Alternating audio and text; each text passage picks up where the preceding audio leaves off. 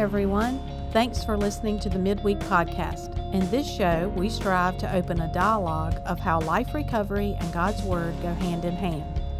Every week, our speaker will be going through the biblical process of life transformation. And now, another episode of the Midweek Podcast.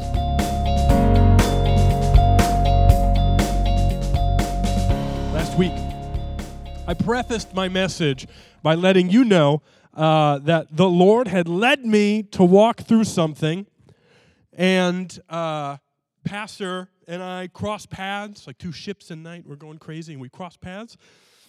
And I said, "You land on what you're speaking in December?" He goes, "Yeah, I'm so excited." I said, "Go great, I am too, for what I'm teaching on Wednesday nights." And he goes, "I'm going through the genealogy." And I said, "Huh?" I said, "Don't say anything, Jim. Don't say anything, because I don't want to mix stuff up. I don't want to say things before you say things. I don't want to take things from you, actually, because he's much smarter than I am." And so I'm trying to figure out. So I said, "Don't say anything." So I sat in on his message on Sunday, and it was partially what I was going to teach on tonight. So I get to fast forward and say, listen, his message is on Facebook, so jump in and watch it, okay? Because he breaks down something that is one of the most beautiful, magnificent things that I see in Matthew 1 and in Luke 3. He walks through the genealogy and the separation, fulfillment, and the faithfulness of God in the smallest, minute details to testify to not only how true and holy he is, but how sovereign he is from generation to generation. That he both fulfilled the law and the genetics, the bloodline, to accomplish what he had promised Abraham through a bunch of messed up people. And Pastor walks through it beautifully, but I want you guys to, instead of me jumping in the weeds and walking through it, go back and listen to it, because it's going to impact what we talk about next week. It's going to impact when we break down Joseph and Mary. It's going to impact from the eyes of a man named Joseph and the eyes and the heart of a woman named Mary, what it was like to have Jesus. Because that's what everything's pointing to this month. The nativity, the birth of Christ, God coming to be with us, celebrating Emmanuel. And so today, we're going to focus on the couple that caused the sever and the split in the genealogy differentiations of Matthew and Luke. We're going to talk about how inevitably both Mary and Joseph have the right to be able to have this child, right, named Jesus, and God still being fulfilled in the covenant that he made to Abraham and to David, that it'll be through the house of David that the Messiah would inevitably come. I want to talk a little bit about David. I'm going to jump in, and we know him. All the studying I've done of this man, everyone says the same thing right off the bat. People know two stories of David. One of them's about Goliath, and the other one's about Bathsheba, okay? Those two are the things that everyone knows. And so we know that David is a man after God's own heart, and he's also a mess-up in a lot of different ways. He was anointed and called to be the king of Israel when he was young. He was overlooked because he was a shepherd, and he was the smallest of his family. He was the youngest of his kids. His father, Jesse, he wasn't a big deal. But he was incredible at playing the harp. And he always, everywhere he went, he received the favor of the Lord in the eyes of the people that saw him, that heard him play, and even interacted with him. He was anointed as going to be the next king of Israel. And that caused the current king to have some problems. As Saul and his son, Jonathan, wrestled with the idea and the reality of a next person, since Saul had fallen outside of the favor of the Lord and chosen to do things his own way out of selfishness and pride and sin in his life, he developed a hatred and a bitterness towards David. One who his son Jonathan became very close friends with. Actually, the epitome of besties. And as they began to wrestle with their relationship and Jonathan choosing to protect David, God using Jonathan to edify David, and challenge David and protect David. Inevitably, David became king. One thing, because when I do this, I'm saying I'm going to read every single thing I can about David and every single thing I can pinned by David, and so I'm trying to get as much stuff. I did not realize how much of a warrior, I'm talking ruthless, this man was for the kingdom of Israel. And he's killing, and he's killing, and he's killing for the sake of the kingdom of Israel. And he's a very skilled warrior. And when I picture him, I always picture a little kid with a slingshot. I didn't picture the one that had slain thousands and thousands, tens of thousands is what they chanted as he entered the city.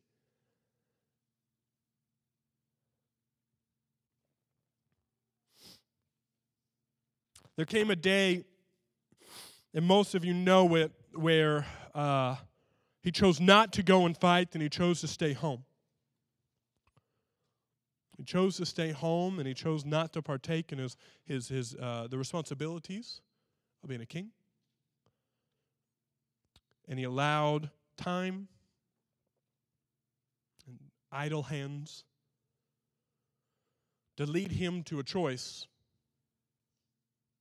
that had grave consequences. As he saw out and he saw a woman bathing, he told her to come to him. And he slept with her. And she was married. She got pregnant. And then he inevitably murdered her husband.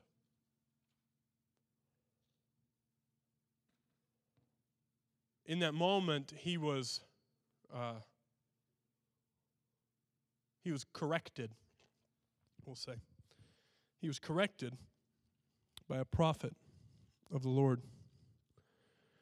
And I'm going to read to you something he wrote after. So here's what I want to challenge you with. If you're listening to this and you're sitting there and you've got a sin problem, if you've got a thing that you keep doing or a thing you've done that you think cannot be forgiven, I want you to hear his heart. Because this is a man that God saw and is known for being a man after God's own heart. And yet this is also a murderer and an adulterer and a mess up.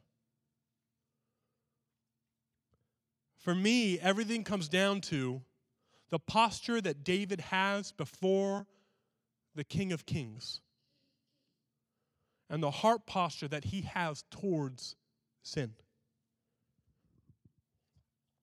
This is where we see beautiful reconciliation between him and the Lord. Psalm 51, verse 1. Be gracious to me, O God, according to your loving kindness. According to the greatness of your compassion, blot out my transgressions. Wash me thoroughly from my iniquity, and cleanse me from my sin. For I know my transgressions, and my sin is ever before me. Against you, you only, I have sinned, and done what is evil in your sight, so that you are justified when you speak, and blameless when you judge. Behold, I am brought forth in iniquity,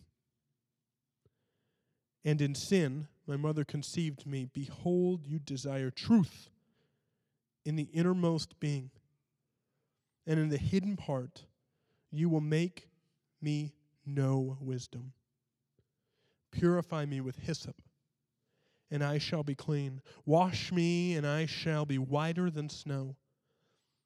Make me to hear joy and gladness. Let the bones which you have broken rejoice. Hide your face from my sins and blot out my iniquities.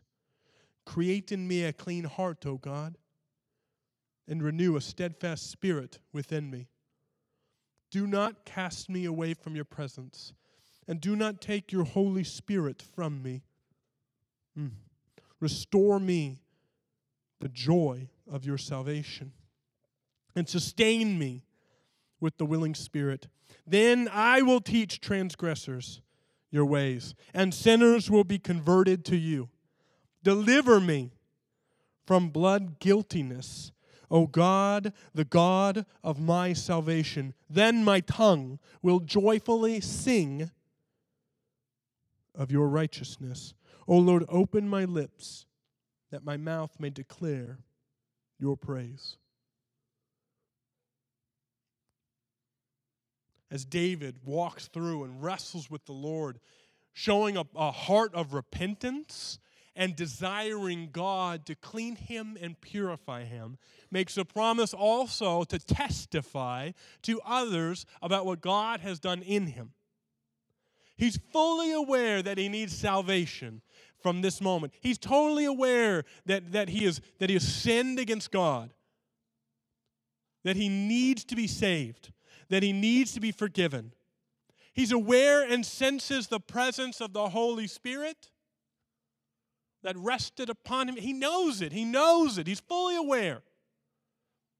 And he asks for forgiveness. And he is forgiven.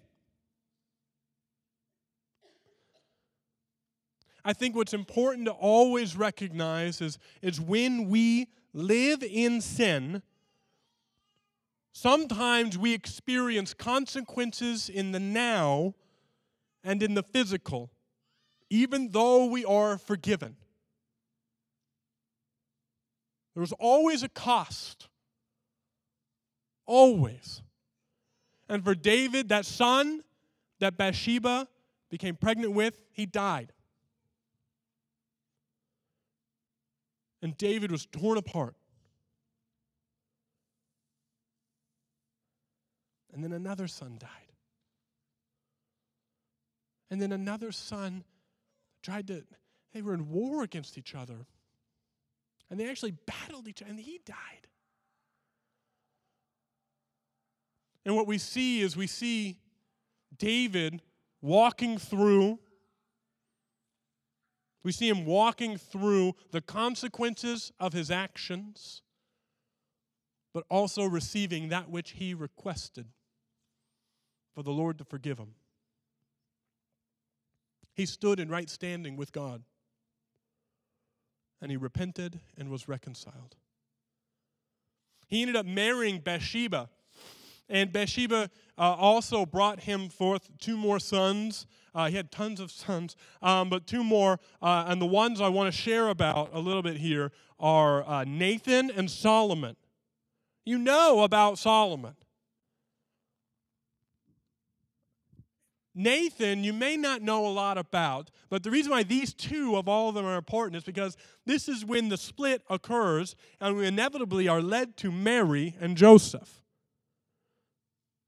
following the lineage from Nathan and Solomon. And what was beautiful to me was the fact that God used Bathsheba to bring about the mother and father of Christ. If anyone would look in the mirror and call themselves disqualified, it'd probably be her. But God redeemed her. And through that, we see Mary and Joseph. What's tough about David is you see from generation to generation a struggle with lust. You see it. You see it throughout people in positions of authority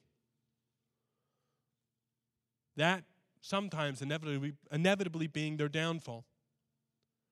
Something that is so important that I just want to challenge you with, is this is what I want you to think about. I want you to recognize that as time goes on, we are, as we are raised and as we raise children, we are constantly impacting other people and impacting our children and being impacted by our parents with a form of programming. We are shaping the worldview that which they see everything. we are being shaped by the people that we are around, the people that we are surrounded with. As grown-ups, we get a little more control of choosing who we choose to surround ourselves with. As children, you're stuck with mom and dad for a while. But programming takes place.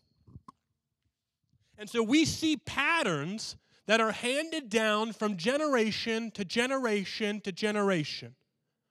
Because these patterns of behavior or maybe coping mechanisms are what is just known in the household.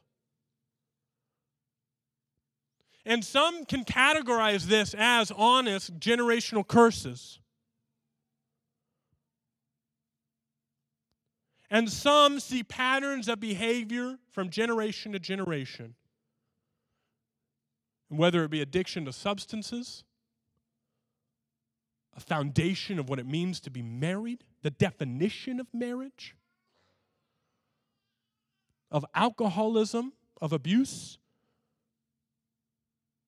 of what it means to be a follower of Christ, or what it means to be a member of a church, what it means to be a friend. Everything is programmed.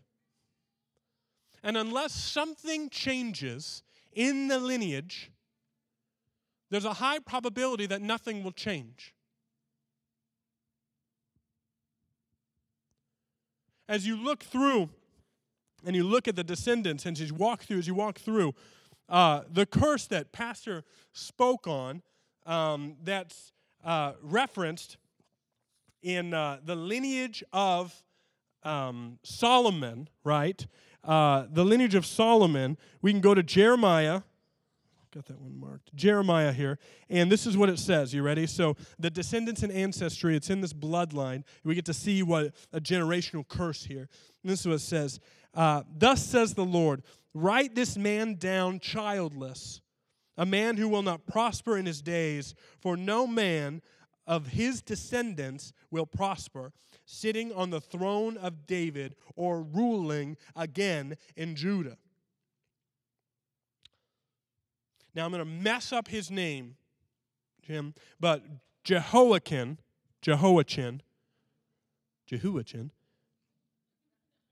that's who's being cursed.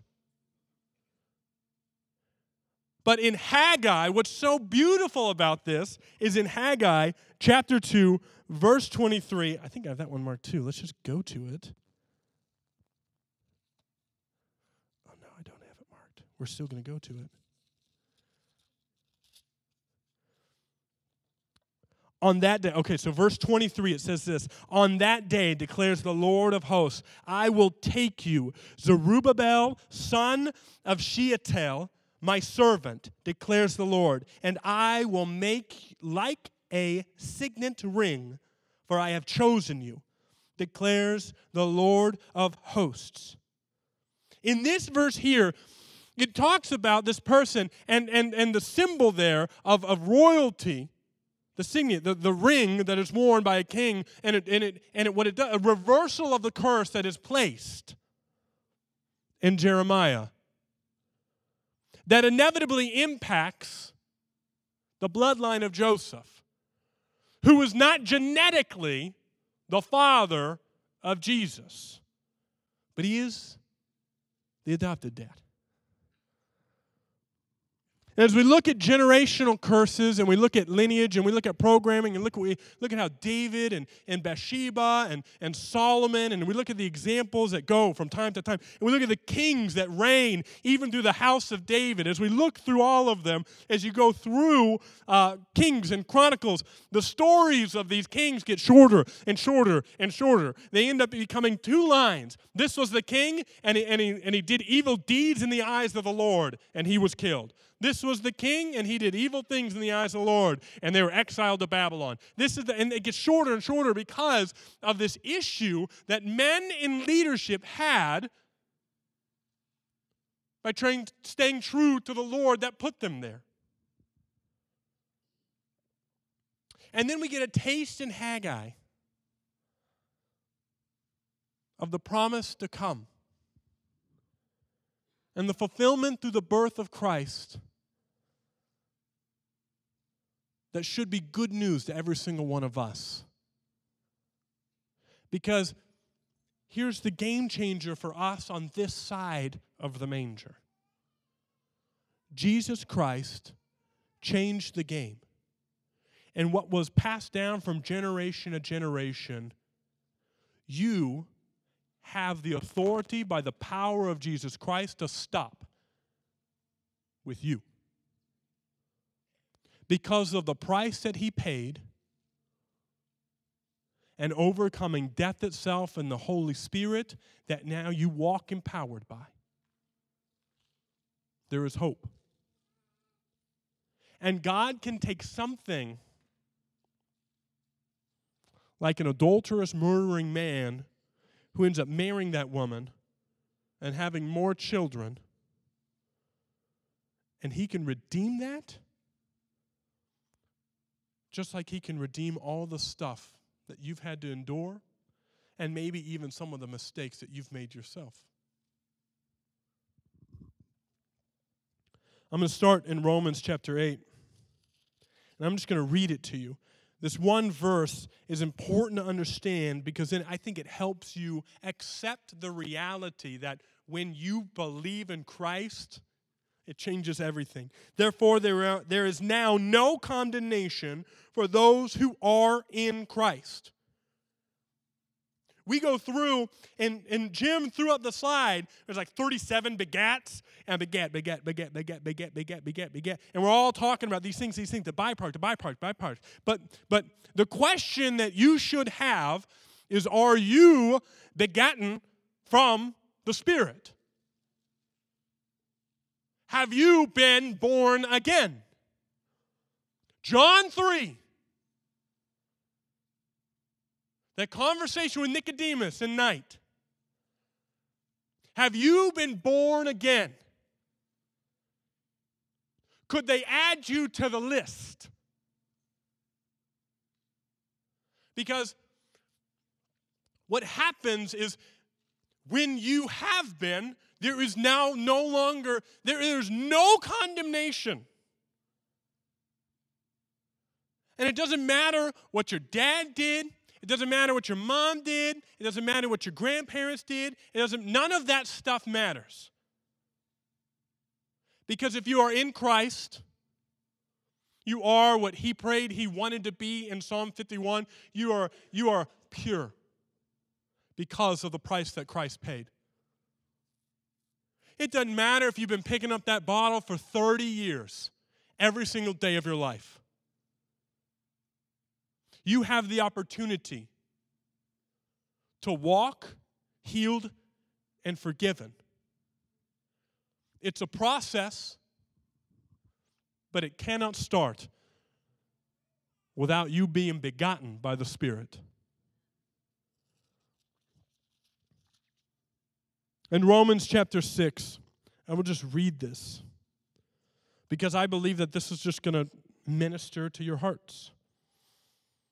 Because as we look at the genealogy, the ancestry, the people, and just a summary of pretty much the entire Bible shoved into those lists. You know that, right? Because we're working through that. That these people, some of you I know I can say this about, some of you I can't, but they're actually worse than you. These hooligans, these mess-ups, they're more disqualified than a lot of you. Maybe not me, but listen. What I'm getting at here is that there's hope, but the hope comes from Christ. And if you actually understand who he is, what he did, and how it is available for you, nothing is going to impact your moments today. You can have quick fixes. You can run from the problems. But truth will inevitably win. So why not just receive it right now? Chapter 6, verse 1. And here's what's so cool. Okay, wait. Okay, so you accept it. There's no condemnation, those that are in Christ. Here's the issue that some people have. Well, if I'm not condemned, then I'm seen as in right standing with God. So, what does it matter today what I choose to do or not to do? If I've accepted Jesus Christ, I'm forgiven. Past, present, future sins. What's one more day doing the thing I know I shouldn't do? What's one more day acting in a way that I know I shouldn't act? I mean, I've been doing it my whole life. What's one more day? Choosing to be lazy when I know I've been called to go. What's one more day?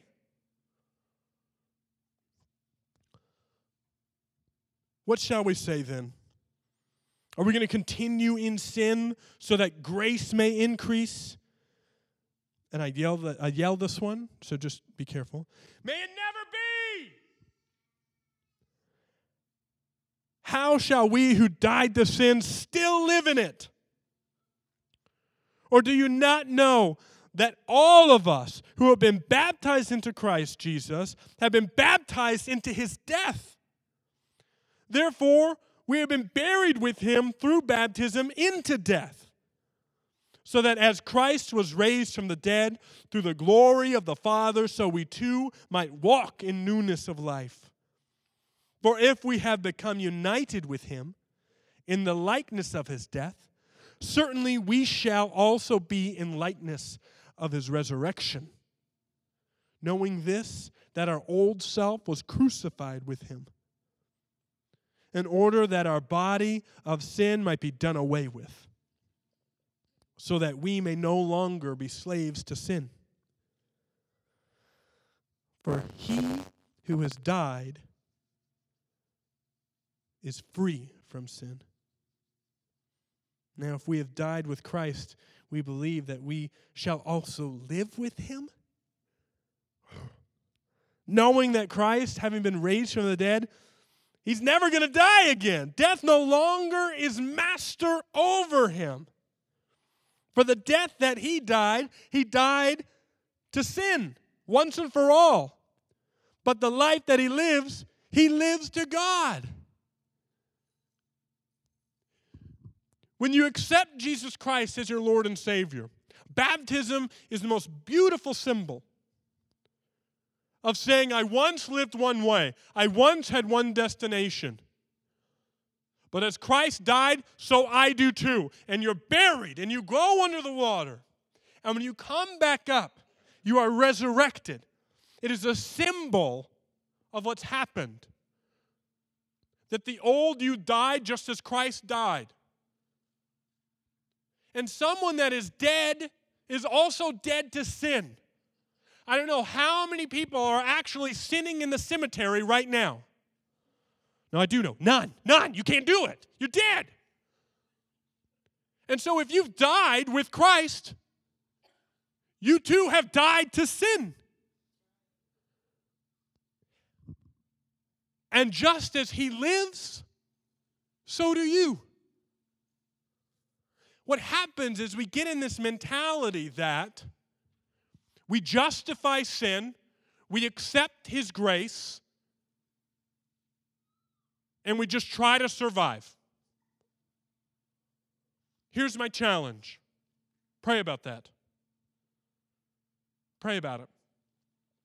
Submit that to the Lord. And pray as David prayed, that he would search your heart and that he would cleanse us. And that we too would grow to hate sin as he does. And that we too would recognize the power of his death and the life that he brings. And that we too would recognize the authority that we have by that payment to end the generational curses with ours. That we get to define who we surround ourselves with. And we get to define how our children are programmed. We are the ones that have been stewarded the church. We are the ones that have been stewarded the gospel. We are fulfilled promises of Abraham. But it doesn't stop with us. It shouldn't. And it's time to wake up. And it's time to see that nativity scene for what it really was. And it's time to feel the hope that comes with this season because of all the messed up uncles and aunts and grandparents that kid had. Because I don't care where you're at when you walked in here. He's glad you're here, and I believe he has something he wanted to share with you.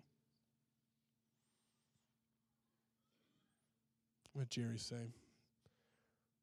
So what are you going to do about it? I suggest do business with him. Father, thank you. God, thank you for giving us a taste of David's heart, giving us an idea of what he was going through, God. Thank you for the grace that you have.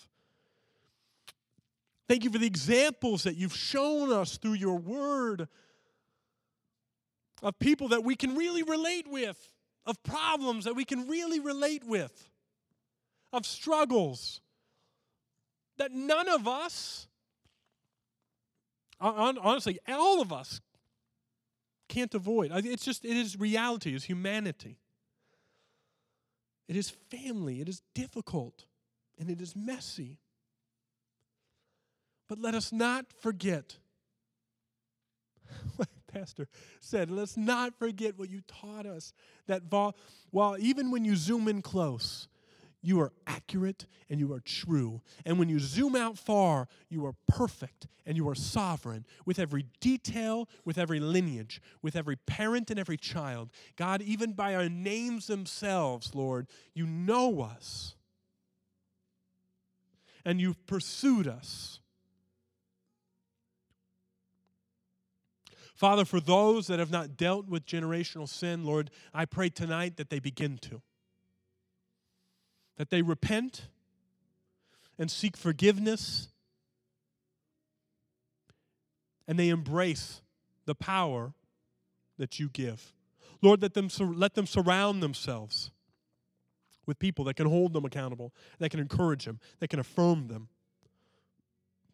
that can speak your truth into them and over them. Father, for those of us that just need to repent, for those of us that just need to come to you and just say, God, we've sinned in front of you. We've sinned before you. We've done wrong in your eyes. Forgive us. Forgive me. Cleanse me. Allow me not to wander away from your presence. Allow me the privilege to testify of my brokenness to others so that you may receive glory. Heal me.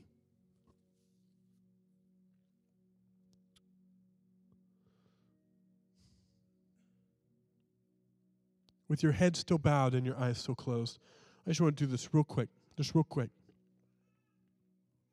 If you realized tonight that you need to begin an actual relationship with Christ,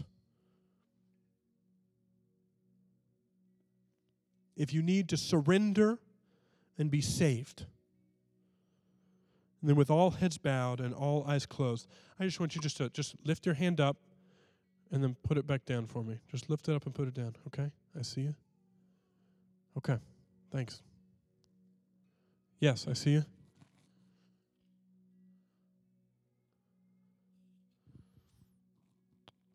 Now, if all of y'all's heads are bowed, everyone's heads are bowed. If you just raise your hand and put it down, just meet eyes with me real quick. You don't have to move much. Just meet eyes with me. I'm so excited for you. Where are you? I believe that God, you're about to begin something that is going to break off things. And you are going to walk in freedom. Are you going to a group after this? Okay. Are you going to a group after this?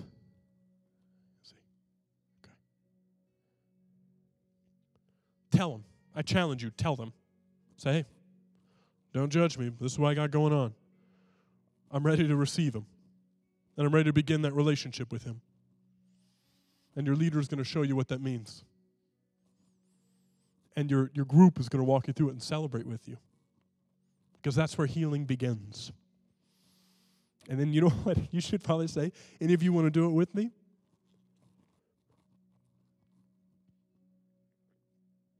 God, you are so good.